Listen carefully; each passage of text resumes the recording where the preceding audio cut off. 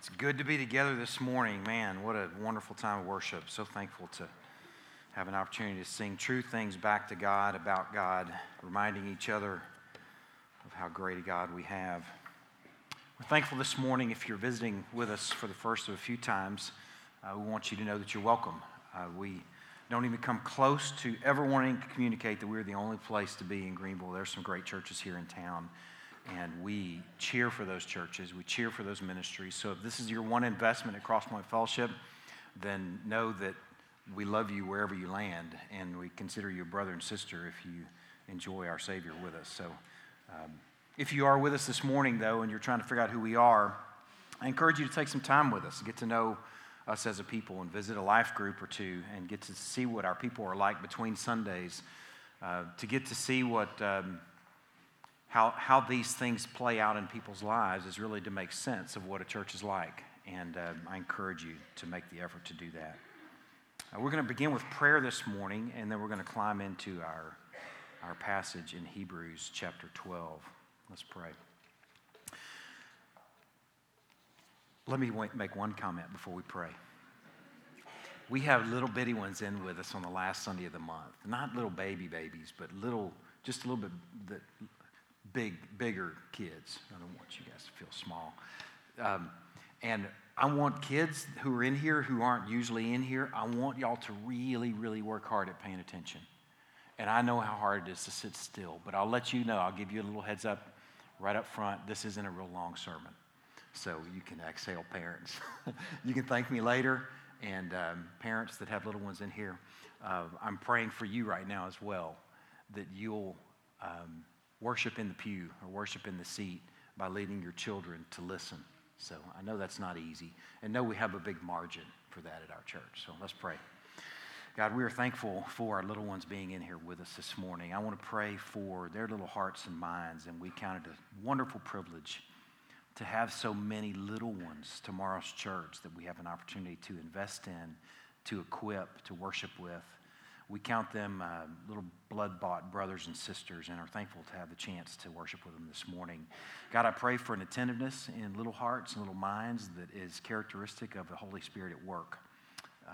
I pray for parents as they work with their little ones in the pew this morning or in the seats that they'll be patient, that they will give this some time and periodic investments in the last Sunday of the month to let their kids transition to this context in this environment where we sit and enjoy a message from you. God, I also this morning I want to pray for another church in our community. I want to pray for Grace Church here in town. I want to pray for Steve and Karen Lawson as they're transitioning to a new stage in life, and for Steve as he is stepping away from the pastorate. Just thankful for years of ministry there.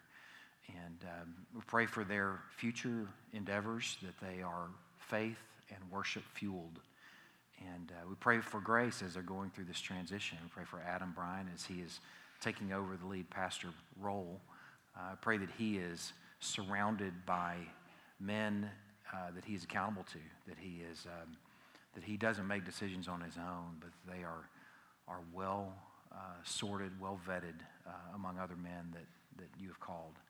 We do pray for this church in this transition, Lord. We pray that they would seek your face, that they would give each other a lot of margin as they're going through transition and change. I pray that whatever way that we can come alongside Grace in this transition, that we'll be attentive to that. Whether it's just an informal encouragement at a workplace that we're lifting them up, or whether it's official this morning as we pray for them and everything in between. We pray that we'll be faithful in that. God, also this morning we are thankful that you have brought the Keelings home safe and sound, and just so thankful that you've protected them and kept them safe as they've made quite a journey, and we're just celebrating having them with us. We continue to pray that you would put on others in our body, put on hearts and minds a burden for those who don't know you and aren't walking with the people in the far corners of the far southern corner and tip of Mexico. We pray that you would, at some point in your timing, redeploy the Keelings with other teammates, and that they would be the church in Teopisca. God, we turn this time over to you. We look forward to what you have in store. In Christ's name we pray. Amen. Turn to Hebrews chapter 12. We're ending in Ephesians this morning. I only have a few satellites for you this morning, so I'll just mention what those are. We're beginning in Hebrews 12. A couple of little satellites to note if you are a note taker. If you're not, I encourage that. It's helpful. But maybe jot these down and maybe go ahead and put a bookmark in those pages. Deuteronomy 29, Revelation 2, 2 Peter 2, and Galatians 5. Deuteronomy 29, Revelation 2, 2 Peter 2, and Galatians 5. And this may be a good point to just let folks know, if you're here for the first few times, you need your Bible in these next few minutes. There are some places where I don't have you turn to every place that I reference, but I do like to have some occasions where you're looking at what is written there. I don't really have a bunch of funny, interesting stories to tell. That's not what I do when I preach. I don't have anything anecdotal. Very seldom do I do anything like that unless it's exposing a passage. So we're here to understand the Bible, okay, not to hear funny stories from anybody. So that's how we approach preaching. So I'll share with you a little bit of intro. This is like the lamest intro in history, but it's an intro. When I was growing up, I grew up in central Louisiana and went to church at First Baptist Church, Pineville, Louisiana. I said I don't tell any stories, and here I am telling a story. It's just intro, so give me some margin. All right. When I was growing up, I really don't think it's the church's fault, and I don't think it's my parents' fault, but my sum and total of my understanding of Christianity was we don't drink, don't smoke, don't cuss. This big pregnant silence, I want to just sit for a minute. That was what I understood Christianity to be. I confess that I need a Savior. Jesus is my Savior. I'm a sinner. I'm saved in that faith step, and He forgives me of my sins, brings me into fellowship with God. I understood all those things at the age of 6.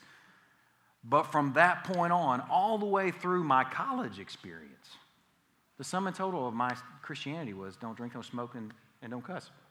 In fact, I wasn't even part of a church family when I was going through college at Texas A&M.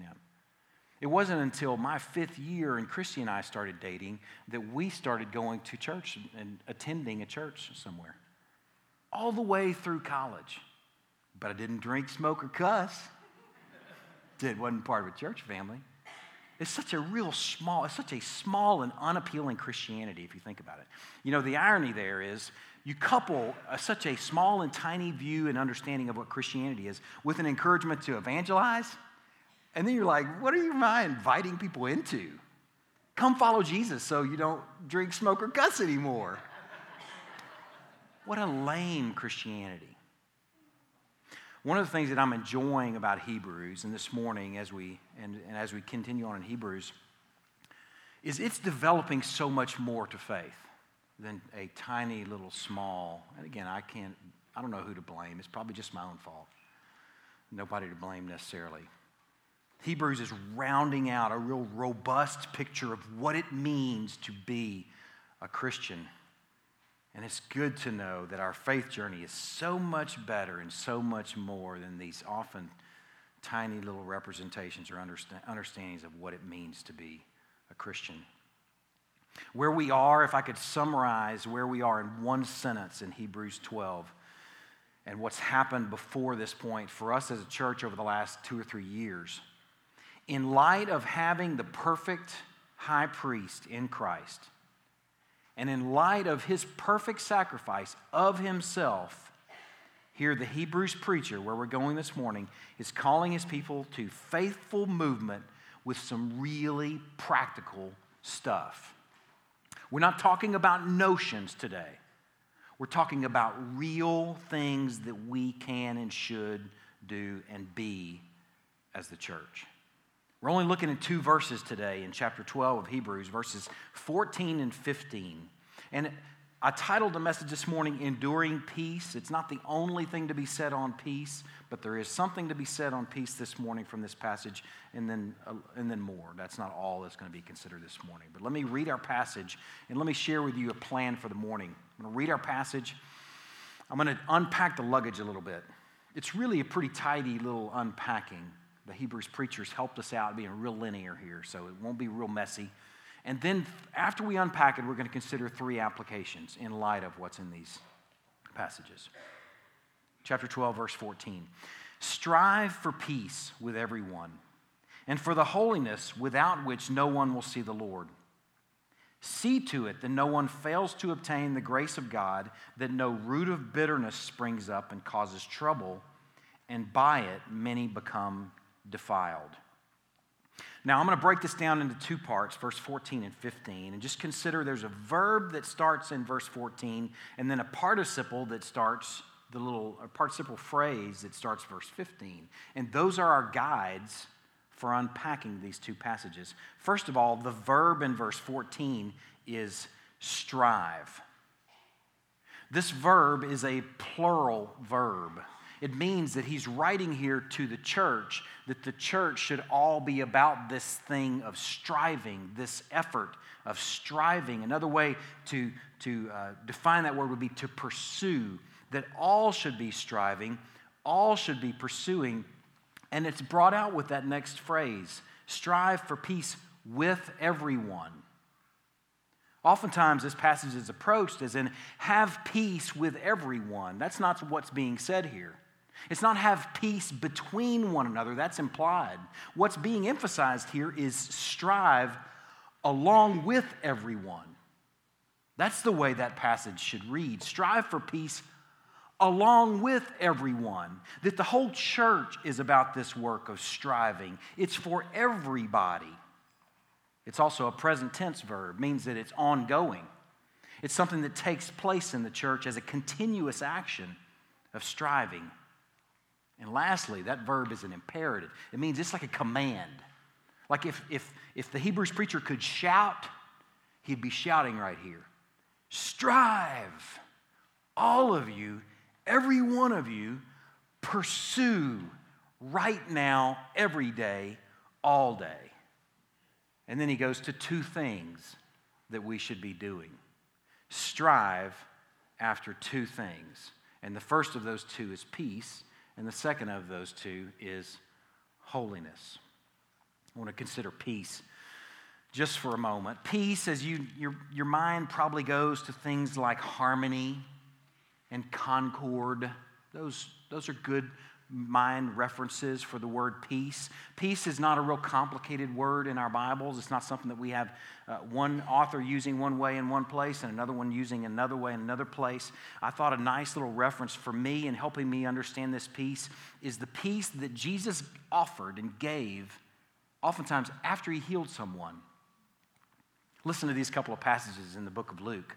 Luke chapter 7, verse 50. After Mary, we believe, Mary has anointed him with oil, he says to the woman in verse 50, your faith has saved you, go in peace.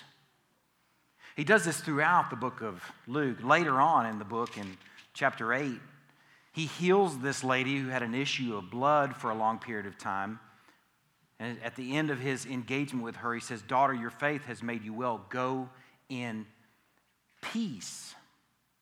This word means undisturbed. To be undisturbed is one way of thinking of this peace. And think about how disturbed these people were before they came to Jesus, or before Jesus healed them, or before Jesus ministered to them, and how they left afterwards. Undisturbed. Go in peace. I thought about maybe this lady that had this issue of blood for her whole life or for some extended period of time, how peaceful she must have felt after she's healed by Jesus, how undisturbed. And think about how I feel sometimes after I've been sick for a day or 2. Man, the grass is green, isn't it?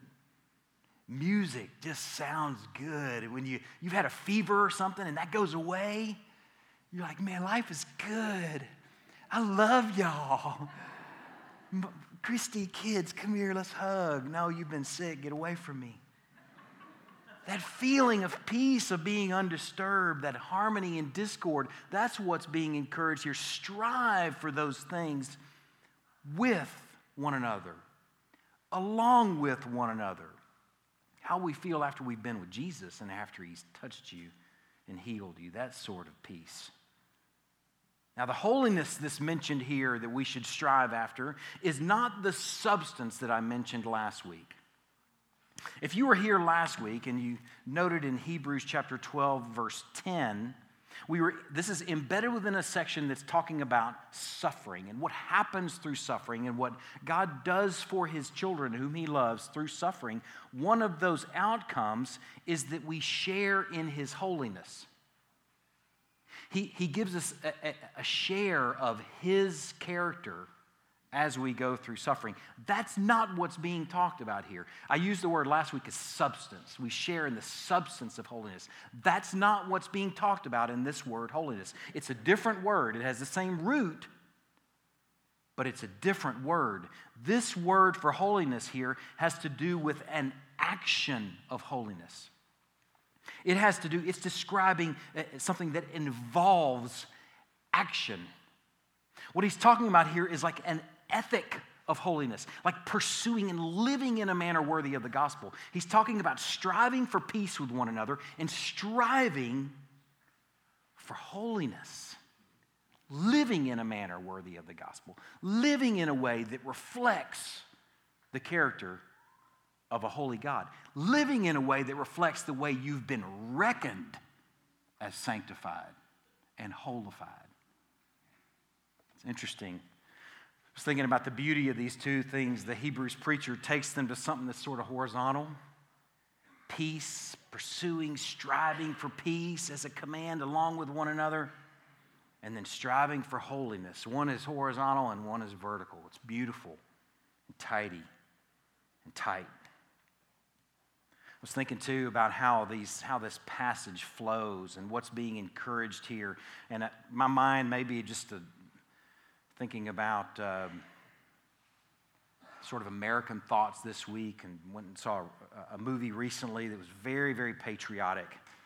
My mind went to our certain unalienable rights that are written into our Declaration of Independence, the life, liberty, and the pursuit of happiness. That phrase is familiar to all of us, likely, or to most of us. Life, liberty, and the pursuit of happiness. If that is the American way, then the Christian way, though, is life and liberty through the perfections of a wonderful high priest, and as a response to that, the pursuit of peace and holiness. That's a good way to remember what's going on in this passage.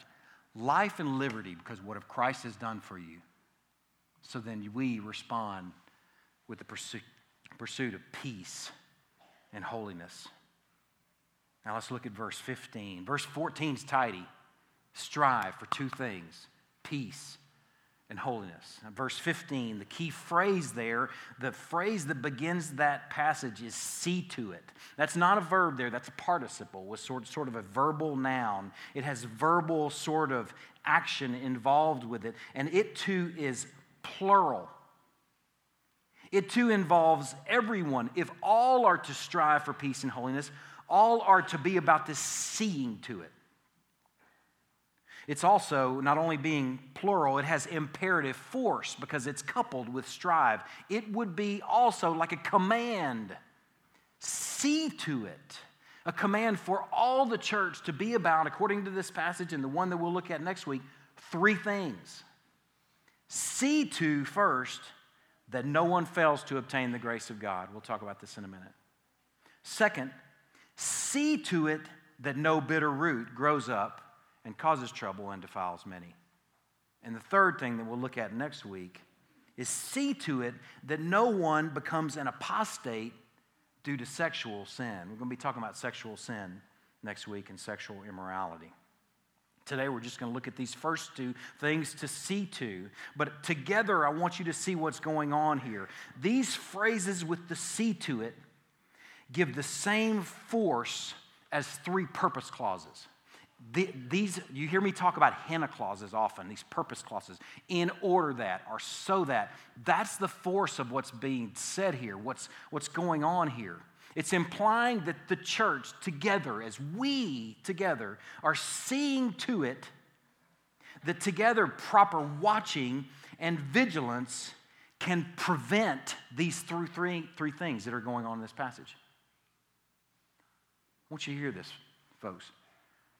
I want you to hear this, church. that together the church can be vigilant, seeing to it that no one fails to obtain the grace of God.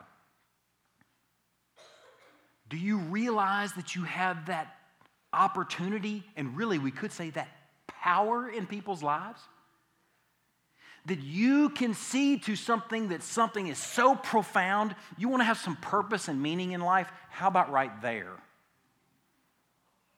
Man, you can get a great job, you can do some cool things, you can be about some awesome endeavors, you want to be about something eternal. How about together seeing to it that no one fails to obtain the grace of God as a purpose? If you are vigilant and you are watching. How about seeing to it that no bitter root grows up, causes trouble, and defiles many?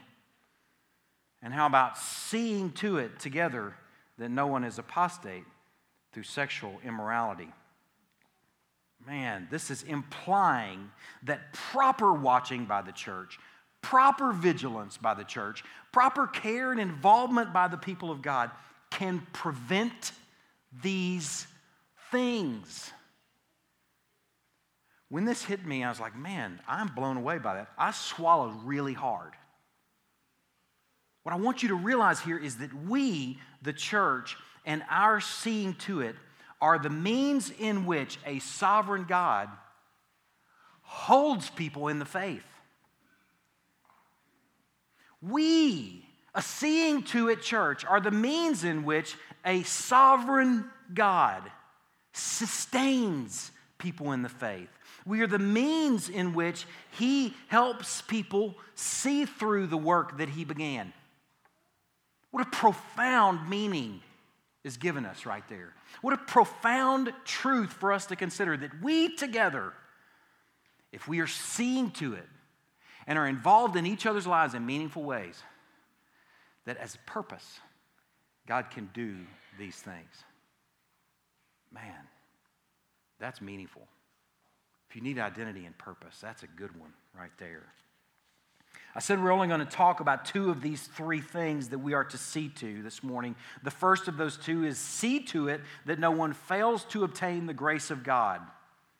Now that passage right there could be rewritten, rephrased, or a way to think of it. See to it that no one forfeits grace. Now, I don't know where your mind goes as you hear that. See to it that no one forfeits grace. I wanted to use the scriptures to make sense of that. So Galatians 5 is a place that I went to, a place where a people had the potential of missing out on grace by relying on their performance. And every single one of you, every single one of us, have the potential to do the very same thing. The Galatian church, see, somebody had snuck into the Galatian church and bewitched them by preaching a message of grace plus something. And in their case, it was grace plus circumcision. Yeah, there's grace to be saved, but you also have to be circumcised to be saved. And man, Paul comes after them with knife in hand. Galatians chapter 5, verse 3, he says, I testify again to every man who accepts circumcision, as in accepting it as grace plus something, that he is obligated to keep the whole law. And he says, you are severed from Christ. You who would be justified by the law, you've fallen away from grace. Man, see to it, church, that nobody tries to add something to grace. See to it, church, that we are that involved in each other's lives that we know if somebody in their mind is thinking, I've got to do this to be saved. Where we can help them see to it, man, don't forfeit grace. It's grace plus nothing. Grace is a gift. Salvation is a gift. Man, see to it that no one fails to forfeit grace. And the second thing, see to it that no root of bitterness springs up. Deuteronomy chapter 29 is where I'd like for you to go. This is the clue to making sense of this passage. Deuteronomy chapter 29.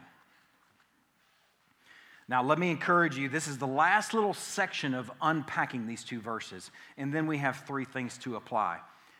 Hang in there through this little section. This is really important. It's going to help our application. Deuteronomy 29 is a passage that's going to help us make sense of what he's talking about. We need to see to. And let me encourage you, too. This was written to the Hebrews church, and this is timeless. And this applies to us. It's written to the church, period. These are things that you and I should be striving for, peace and holiness, and things that you and I should be seeing to. If you were sitting in a meeting with God speaking directly to you right now and saying, here's what I expect of you. Put aside the don't drink, don't smoke, don't cuss, and do these things instead. Would you be paying attention? That's what we're doing this morning. This is what we're striving for, and this is what we're seeing to. This second thing, see to it that no root of bitterness springs up. The way we interpret this passage is looking at Deuteronomy chapter 29, verse 18. Moses is recording these things before they go into the promised land. Moses has spent 40-something years with these jokers, a tough 40. And he's looking on this Nebo, and he's looking over into the promised land, and he's recording these words, and they're words of charge, words of encouragement. And here's what he says to the people of God in chapter 29. Beware, people of God, lest there be among you a man or a woman or a clan or a tribe whose heart is turning away today from the Lord our God to go and serve the gods of those nations. Beware lest there be among you a root bearing poisonous and bitter fruit. One who, a clan who, a tribe who, when he hears the words of this sworn covenant, blesses himself in his heart, saying, I shall be safe, though I walk in the stubbornness of my own heart. This, if this is left to continue, this root of bitterness will lead to the sweeping away of the moist and the dry alike. That's like a Deuteronomy version of what's being said over here in chapter 12 of Hebrews. See to it that no root of bitterness springs up, causes trouble, and by it defiles many. What we can make sense of from this passage is we can understand and identify what he's talking about here is not just someone being bitter. We all experience bitterness from time to time for whatever reason. He's not talking about some person being just kind of bitter. He's talking about a person here. This root of bitterness is not an attitude, but a person, or in this case, a clan, or maybe even a whole tribe that has now thumbed their nose at God, thumbed their nose at the people of God, and they're going to do whatever they're going to do and say, I'm going to be fine. Man, it's much more robust than some little old lame attitude. It is a person moving in a way that not might cause trouble, will cause trouble. That not may defile some, will defile many. A couple of examples. This is important, so we're going to spend a little bit more time on this point. Turn to Revelation chapter 2. Revelation chapter 2. This gal is a great example. She's just such a good example. I don't want to pass up on her. The letters to the churches in Revelation are wonderful because they cover the gamut of where churches might land. There's 7 of them. And it's almost as if in 7, they cover all the possibilities. And the church at Thyatira had some great things going for it, but they had some issues, and one in particular. Listen to what happens here, what's being said to this church if they're getting a report card. In chapter 2, verse 19. I know your works, church in Thyatira, your love and your faith and your service, your patient endurance, and that your latter works exceed the first. In other words, you're being vigilant. You're being, a better word, diligent. You're being faithful in God-honoring things. But I have this against you. You tolerate that bitter root, that woman Jezebel, who calls herself a prophetess. She's not walking around saying, I'm the bitter root. Y'all beware. Beware, I got this black hat on. Identify me. She's going around calling herself a prophetess. Identifying herself maybe as God's gift to you. I'm going to come into your life and give you some good stuff. She's calling herself a prophetess, and she's on the offensive. She's teaching and seducing my servants to practice sexual immorality and to eat food sacrificed to idols. she's a beautiful example of what's being described here as the bitter root. And this church, Thyatira, they had some great things going for them, but he says, I have this against you. You tolerate this bitter root. You're not seeing to it. You're not together seeing to it. This woman who's calling herself a prophetess. Verse 21, it says, I gave her time to repent, but she refuses to repent of her sexual immorality. And guess what? She's turning the hearts and defiling many, because that's what bitter roots do. Turn to 2 Peter chapter 2. The reason I'm giving this some time is because this is a church issue. We're not talking about notions. We're talking about people. We're talking about people with names. Hers was Jezebel. That's an easy one, right? You hear the name Jezebel, you're like, culturally, she's a bad gal. I noticed none of you are naming your children Jezebel. It's not a very popular kid's name, right? They're not all that obvious. Listen to 2 Peter chapter 2, verse 17. These, if we want to insert what's being talked about here, these roots of bitterness. These roots of bitterness are waterless springs and mists driven by storm. For them, the gloom of utter darkness has been reserved.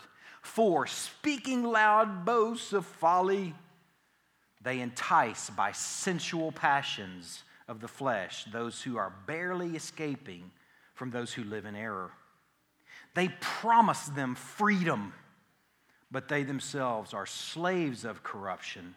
For whatever overcomes a person, to that he is enslaved. A great example. He's talking about real people. He doesn't name any names here like the Revelation chapter 2 passage did. But you've got to know what's being described here. What's being described here in Hebrews chapter 12 are real people. This is not just an ancient problem. We're not just talking about the Hebrews church. Yeah, back in the old days over there in the Hebrew church, they had roots of bitterness. Yeah, back over in the Roman Empire when Peter was alive, they had these roots of bitterness, these waterless springs. Yeah, over there in Thyatira, they had old Jezebel. Ever heard her back in the ancient days? We're talking about now. This is a church issue. This is a church problem because these roots of bitterness are not a new thing. They're 2,000 years old. And in fact, we got to know Deuteronomy was written about 1,500 years before that, 1,460 or so. And apparently there's such thing as a root of bitterness then as well that will turn the hearts of the people and affect the dry and the moist as well. Remember how that passage read? We're studying an ancient letter and an ancient sermon written to an ancient church, but the people are no different and the church is no different because we're still the church. Sinful and unrepentant folk can and do go to church. And they can and do contaminate and pollute others. Some of the language in those two passages, if you were paying attention, seduce. Seduce, that was the word that was used in Revelation 2 for Jezebel. She's seducing. She's working at it. And people are getting fooled. She's seducing. Over there in 2 Peter, the word was entice. You got to know a root of bitterness is not going to sit idle. It's going to work at defiling many. These folks have names, not easy ones like Jezebel. They might have a name like Tom. I was trying to think of names of people that aren't at Crosspoint. I don't know of any Toms. If I do, I forgot about you. I'm sorry. I'm not saying it's you. Sally. I don't think we have any Sallys that I know of. Hope not. Sorry, Sally, if you're here today visiting. Man, I want you to know, too, that these roots of bitterness, they can be so enticing and so seducing. They can be so inclusive and make you feel like you are really pretty awesome. I've seen it happen. It happens today. This is not a new problem. And two, in addition to making you feel really awesome, they can make you feel like those who are loving you biblically are really just a bunch of Pharisees. And really that they're out to get you. And really they're just in it for themselves. And they're about things like control. They just want to control everything. That's what the Jezebel is communicating to you today. And some of you have those in your lives right now, and you don't even know it. We're not talking about an old problem that we somehow outgrew in the church. We are talking about a problem today, and you would be naive to think that this doesn't still go on. And I promise you, this problem finds a sad home in unsuspecting churches, unsuspecting people, unsuspecting clans and tribes. And it will eat your lunch. It will defile many. It has destroyed many a church. Many a church that wasn't seeing to it. I want you to know, Crosspoint Fellowship, visitors, you should know this too. When you come and you meet with an elder to talk through membership stuff, we're glad to meet with you. It's really pretty cool. We're asking to hear your testimonies and hear your story and hear what your understanding is of church. And you don't have all the perfect answers. If some of you are like, I don't have all the answers to that. But one of the things we're doing there as we talk with you is to try and discern whether or not you are a root of bitterness. And this may be alarming to you. I don't know. It ought to be comforting to you. You should know that there are some people who have tried to join this church that we have not let them join this church. That sound unchristian? It's Christian. It's what the church does. We're supposed to be discerning about a Jezebel. We're supposed to be discerning about Tom and Sally. We're supposed to be looking for that to protect the bride. We're supposed to be seeing to it. Not just proactively, not just forecasting out as the elders meet with potential members, but as the church together as a whole, this is what we see to. We'll talk in a moment about how this might play out. But just know that it's not unchristian. This is Christian at its finest. It's unchristian to just let it go. It's unchristian to let your church family be destroyed by defilement, by a root of bitterness that's just going to tear it apart. That's unchristian. Now, 3 things. You've done the hard work this morning. The 3 things that I would offer as application to fellow runners who are enduring and running the race that come from this passage. First, it's work, apparently, to live at peace with one another. Peace is work. I want you to know and hear up front that God, through Christ, made peace between the most unlikely of folks.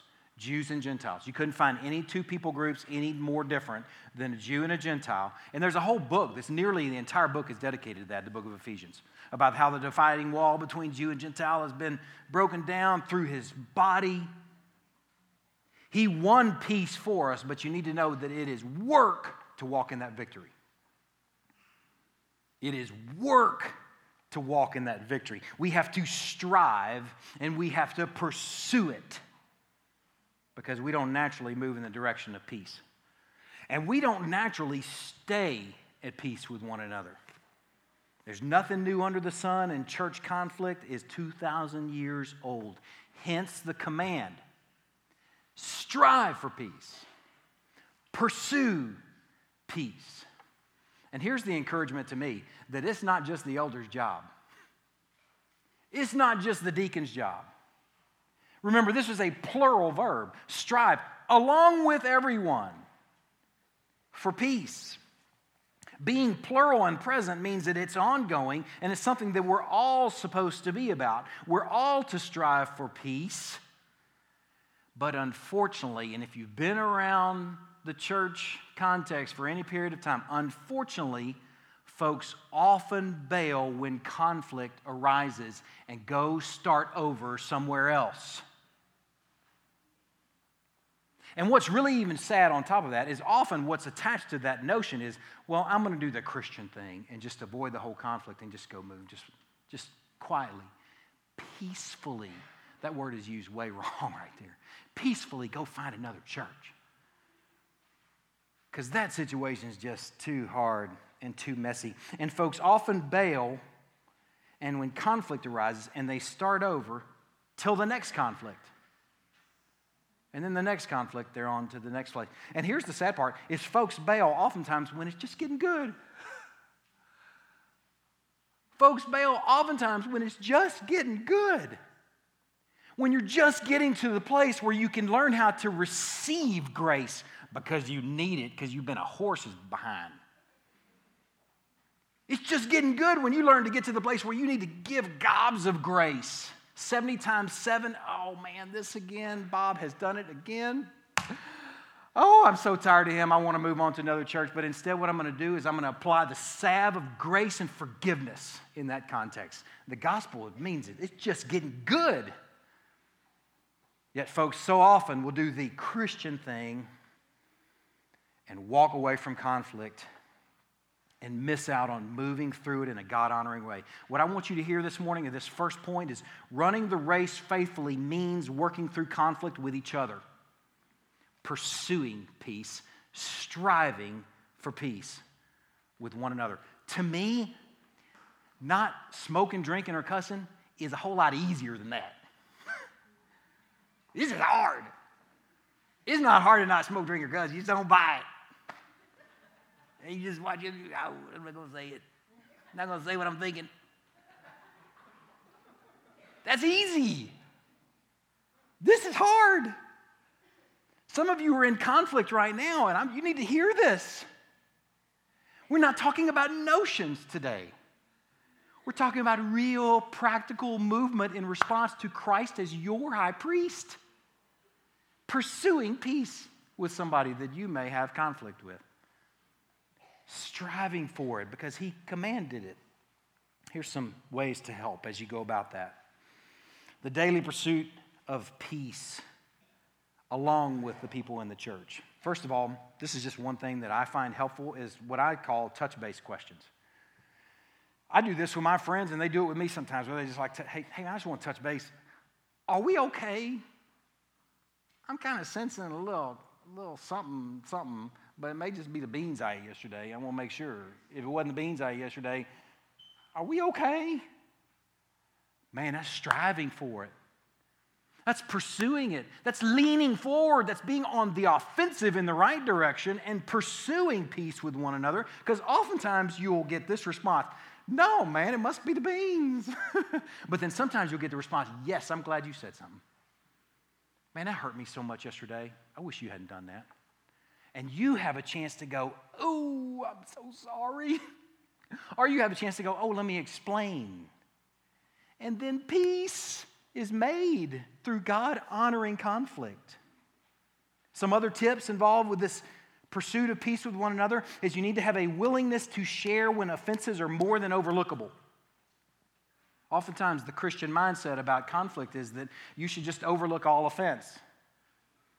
But some offenses are not overlookable. Some are bigger than that. Some are big enough to where you need to say, dude, you hurt me here. This hurt my feelings. This offended me.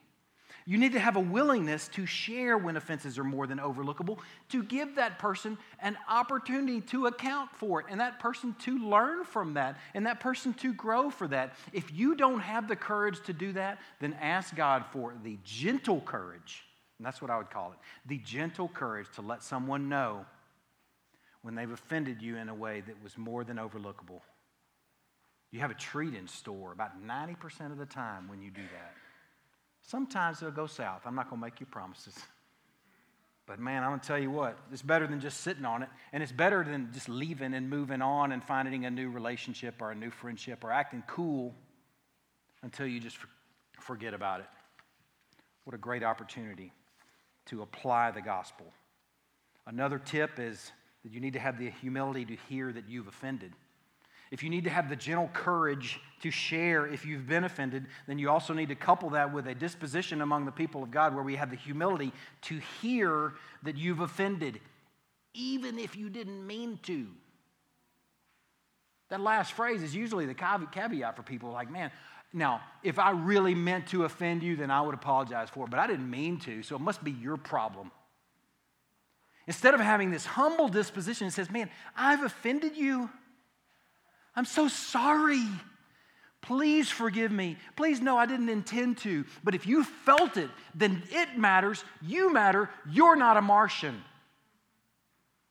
You're talking about the gospel being applied. You're talking about the salve of forgiveness applied and reconciliation. And it's beautiful. When a church is moving in this way, it's beautiful. Another thing that I want to encourage is the eagerness to administer the sweet salve of forgiveness, to forgive one another as you have been forgiven. See, not drinking, smoking, and cussing is really easy, isn't it? But this is better. This is better, to extend forgiveness as you've been forgiven. I cannot recommend any stronger than this.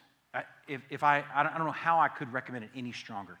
The book by Ken Sande, The Peacemakers. It's one of the best books that I have ever read as a worshiper. It's not a pastoral book. It is a Christian instrument. God will use it to bless your relationships, to bless your family, to bless your marriage, to bless your ministry, to bless everything that you're part of. If I could have 3 books, it'd be the Bible, it'd be Ken Sande's Peacemakers, and Pilgrim's Progress in regular English, because I can't understand the old. What a great book. I urge you, if you've hearing some of this stuff this morning, you're like, man, that sounds good. I don't really know how to do any of that kind of stuff, though. Go get that book. And you can also go through training. You go for a weekend, and you go away, and they'll train you. It costs you a little something, and if that cost is prohibitive, let Crosspoint help you with that. We will send you to be part of something like that. To have folks in our body who are equipped to help people in a God-honoring way work through conflict so that people don't just divorce and just church hop terminally. Oh, man, that's striving for peace. That's pursuing peace. And here's the really cool thing. When the church is doing this well, when the church is working at this and striving at this, then we're salty, bright, and aromatic. You hear that? Then we're salty and bright and aromatic. The best preaching in the world is a clanging cymbal if it's to a church and with a church that is not good at peacemaking and has no desire to peacemake. The best music in the world, the best worship and song in the world is a clanging cymbal and a gong if we're not great at peacemaking with one another. Having the courage, the gentle courage to say, you've offended me. Having the humility to say, please let me know if I've offended you. And being quick to extend forgiveness as you've been forgiven. Man, then we are salty, bright, and aromatic. And our community looks at the church and says, these people know how to work through conflict. Do you think the church in our community has that reputation to those who aren't in the church? That's a sad, heartbreaking question. Do you think the church in our community as a whole has a reputation for being great, as being the go-to people for how to work through conflict? We don't, but we could, and we should, and we could work at this, we could hope for this, we could pray toward this. What if our community looked to the church and said, these folks relentlessly love each other even when it's really hard? How cool if our community was looking at us like that. These folks love each other when it's really hard, and somehow they're relentless with each other, and then they come out the other side of these things called conflicts closer than they were before the conflict. To God be the glory. I want some of that. What if people that didn't know the Lord were seeing what's going on in the church, and the church had a reputation? These people know how to work through conflict so well. What I want y'all to hear this morning is this. The church is the demonstration to our community that the new age is here. That the kingdom of God has come. That the Prince of Peace is in fact the Prince of Peace. We are to be the walking, living, breathing illustration of that. We should be a dynamic, living reflection of the peace that will be characteristic of God's eventual reign on earth. We're to be a little wee, daily, living pocket of that to our little world here in Greenville and Hunt County. Man, what a sweet. You want purpose and identity, you want meaning. How about let's start there? What a great purpose to be great at this. Leaving church conflict isn't God-honoring or noble. It's not God-honoring or noble. This is a really hard thing to say to you because the pastor in me wants everybody to be here. I mean, even though we're praying for other churches at the beginning of each worship services, I'm made of the same stuff you are, and I want everybody to come to Cross Point. I have to fight that urge. So here's some ways I fight that with statements like this. If you're visiting here this morning because you're coming from conflict at some other church, maybe the most God-honoring thing that could happen in your life is that you were equipped for something this morning that you go back and go do to the glory of God. Maybe you're not supposed to come to this church. Maybe you're just supposed to come here today to hear that this is what the church does, that we strive for peace with one another. And maybe you've been convicted this morning that, oh man, I need to go back and strive because it's what the church does. It's who the church is. And I left when it was just getting good. Maybe some of you are members here and you need to go back and clean some stuff up. How about that notion? And maybe even some of you are members here, but you're so convicted that you left so poorly, not for theological reasons, but for conflict reasons, that the Lord actually mobilizes you to go back. How about that? Talk about to God be the glory. Talk about that's not building any kingdoms or not building any big mega churches. That's just the church being the church in our community. That's showing our community what the gospel looks like with real people, among real stories, among real weeks. It's not just a notion, but real people working through and doing hard things like that. Man, that's salty, bright, and aromatic. The second and third things are much briefer. I want to spend more time on that, much more brief. Second thing, application from these two verses. First was that the pursuit of peace is work. Here's the second one. The pursuit of holiness is work. The pursuit of holiness is work, and without it, heaven is a pipe dream. I want you to hear that. Heaven is a pipe dream. Now, I want to define a phrase. You may have heard that phrase, pipe dream, before. Here's what pipe dream is: a fanciful or impossible plan or hope. It alludes to dreams produced by smoking an opium pipe. That's where it comes from. Isn't that funny? But to think that you're going to see the Lord, if there's no pursuit of holiness in your life, that's a pipe dream. Listen to what's being said here. I mean, really listen to it. Maybe for the first time in your life, listen to this and come under severe conviction, maybe.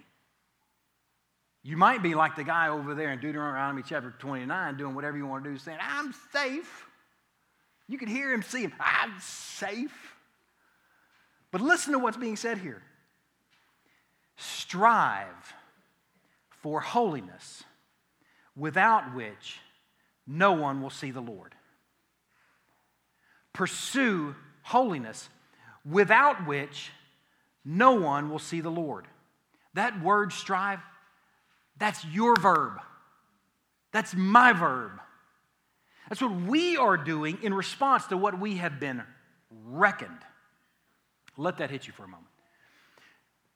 You should both know that your salvation is based wholly and completely on Christ's perfections and holiness. Hear and know that.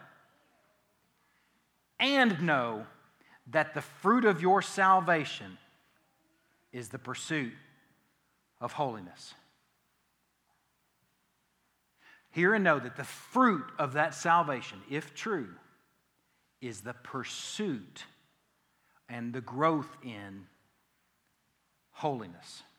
What's funny to me is sometimes there's the thought that, man, that sounds like there's some sort of work involved, and if there's work involved, then it must not be real.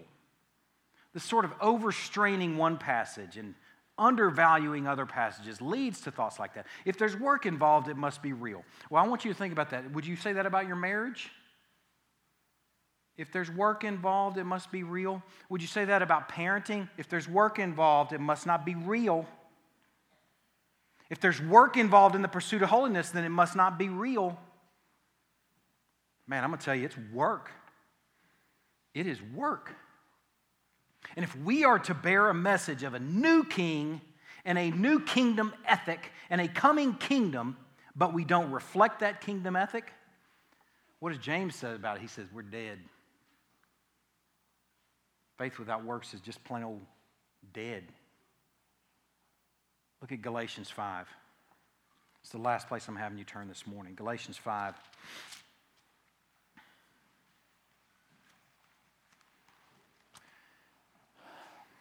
I mean, I'm just telling you, when I consider truths like this, I just hope there's some people out there that are just going, wait a second, I've never really considered this before. I just really hope that the Holy Spirit is working some things in some folks this morning, that they're not, everybody's thinking about lunch, not everybody's thinking about, okay, I got this. I hope, in fact, that everybody in some measure is swallowing hard, saying, okay, am I just thinking, I'm safe? Like that joker over in Deuteronomy 29. Or am I coming in contact with really hard truths like this? Apart from the pursuit of holiness, no one will see the Lord. Listen to Galatians chapter 5, verse 19. Now the works of the flesh are evident: sexual immorality, impurity, sensuality, idolatry, sorcery, enmity, strife, jealousy, fits of anger, rivalries, dissensions, divisions, envy, drunkenness, orgies, and things like these. If that wasn't exhaustive enough, he ends it with, and things like these. And I warn you, as I warned you before, that those who do such things, you could develop that do as continue in such things, will not inherit the kingdom of God. Those who are not striving and pursuing holiness will not see the Lord. And those who do such things will not inherit the kingdom of God. This holiness is so essential to the journey of faith. Without it, you'll not see the Lord. And the work in pursuing holiness is not saving work. You need to hear it. You need to know it. It's responding work that marks the true believer. It's what believers do. And oh, again, in case you missed it, it's work. And the third thing is the seeing to it. The first was holiness, or peace should be pursued, and that's work. The second is that holiness is work, and the third is the seeing to it. And here's the point about seeing to it. Seeing to it is the hardest thing I've ever done. As a worshiper, as a pastor, as a husband, as a father. Seeing to things is the hardest thing I've ever done because those things are just easier to ignore. They're easy to ignore. Seeing to stuff is the hardest thing I've ever done because it's work too. And remember, though, here's the good thing for the church is it's a plural participle. It means that we're all to be seeing to it. It's not just elders, not just deacons. It's not even just life group shepherds. It's something that the church should be doing and be about as an entire body. It's something we're all to be involved in, and it will often feel lonely, and that's because few are actually willing to step off into the hard work of seeing to it. First of all, in regards to forfeiting grace, If you see someone moving in a way, if you get to know someone to the point where you see that they are moving in a way, however noble it may seem, where they are adding something to grace and their understanding of salvation, you need to see to rounding that out for them and setting them free. They've been bewitched. You need to see to setting them free and realizing that we have wonderful, absolute life and liberty in Christ, and that that's not part of their salvation, that whatever they've added to it. If you see someone living by grace plus something, then you're to see to it. You are. You are. And if you're to see someone living in unrepentant sin, if you're to see someone moving in a way that looks like a bitter root and do nothing about it, you must know that it not might cause trouble, it will cause trouble, and you must know that it will defile many, because that is contagious. That pollution, that defilement is contagious. I was thinking about this last encouragement and realizing this is what's really hard about seeing to a root of bitterness. You can't see to a root of bitterness without getting some of it on you. And I'm not talking about roots anymore. I'm talking about what you get on the bottom of your shoes. You can't see to a root of bitterness without it getting nasty and getting hard and getting smelly and getting difficult, and it's going to be hard for you. What's easier is just to avoid it. I understand. But seeing to a root of bitterness, something we should all be about, means that you're going to step into a situation and confront a brother or sister or a tribe or a clan. And it's going to be hard, I guarantee, in the words of Justin Wilson. I guarantee. It's not a maybe. It will be the hardest thing you've ever done. But it's a hopeful trouble that you brought on yourself. It's a hopeful trouble that knows that you're helping potentially this wayward brother or sister, and you could actually restore them to the faith. Or you're helping the church. You're doing one or the other. So it's a hopeful trouble that you brought on yourself by stepping into this thing, by seeing to it. I thought that Galatians passage was nice. Here we are seeing these things, that these sins, this vice list, sexual immorality, impurity, sensuality, idolatry, sorcery, enmity, strife, this pretty hefty list here. And chapter 6 begins with these words, brothers, if anyone is caught in a transgression, you who are spiritual should see to it. It doesn't say that, but it could. You who are spiritual should restore him in a spirit of gentleness. And keep a watch on yourself, lest you too be tempted. Bear one another's burdens, and so fulfill the law of Christ. This is what God's people do. It's not an unchristian thing to step off into confronting someone who's moving in a way that looks like the root of bitterness. It's what God's people are called to do. We are to see to it. The supper this morning is from Ephesians chapter 2. The supper this morning is going to consider the ultimate peacemaker.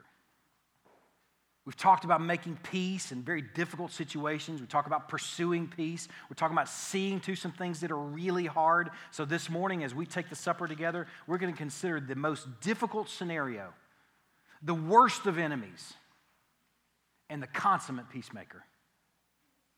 Listen to this passage from Ephesians chapter 2, beginning in verse 14. For he himself, this is for emphasis, he himself is our peace, who made us both. He's talking at that point, Jew and Gentile. You could insert husband and wife, parent and child, brother, sister, the Hatfield-McCoy. You could put them in there. Put the most difficult combination of people together, known to man. Put them in there, and the potential is through the work of Christ, he has made us both one and has broken down in his flesh the dividing wall of hostility.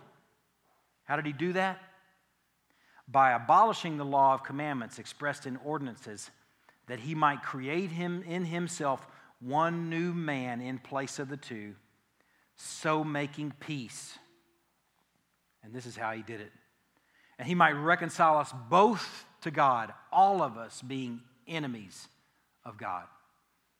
All have sinned and all fall short of the glory of God. That he might reconcile us both to God in one body through the cross, thereby killing the hostility. If we're going to talk about peace today, we've got to talk about the ultimate peacemaker, and we've got to talk about how he achieved it. It was expensive, and it was hard, and it was work. We remind ourselves of this each week as we take this supper of a broken body. You got to know it was work. You got to know there was effort involved. So if you've heard some things today, you're like, man, these sound like they're hard work. Be reminded as we take the supper of the hardest work that's ever been done and how well it was done. And from that resource, then we go do our work. Let me pray and we'll distribute the elements. God, I am so thankful for a God who pursued peace with us. I'm so thankful for a God that pursued peace to the extent that that you sent your only Son for us. And that peace was wrought and bought with blood. God, I pray this reality will galvanize this people this morning to be salty, bright, and aromatic by striving for peace and holiness. And by seeing to the reality that nobody misses out on grace and that no root of bitterness defiles many. God, I pray we would be faithful in this. I pray the Holy Spirit would work this in us. It's not something we can muster, so we beg for this. God, I pray this morning if there's somebody in this body that's sitting here convicted over some conflict they may have bailed out on just before it was getting good, that you will arrest them with the opportunity. That they will swallow hard considering the work, but more than anything, they'll be arrested by the opportunity to apply forgiveness or to ask for forgiveness and to be reconciled, to walk out the gospel. God, I beg for that, even if it means a smaller cross point, but a stronger church in Greenville. God, we are so thankful for this truth we've considered this morning. 2 small passages. Such wonderful ways to respond to our perfect high priest. We enjoy him this morning more than anything. In Christ's name we pray. Amen. Let's distribute the elements.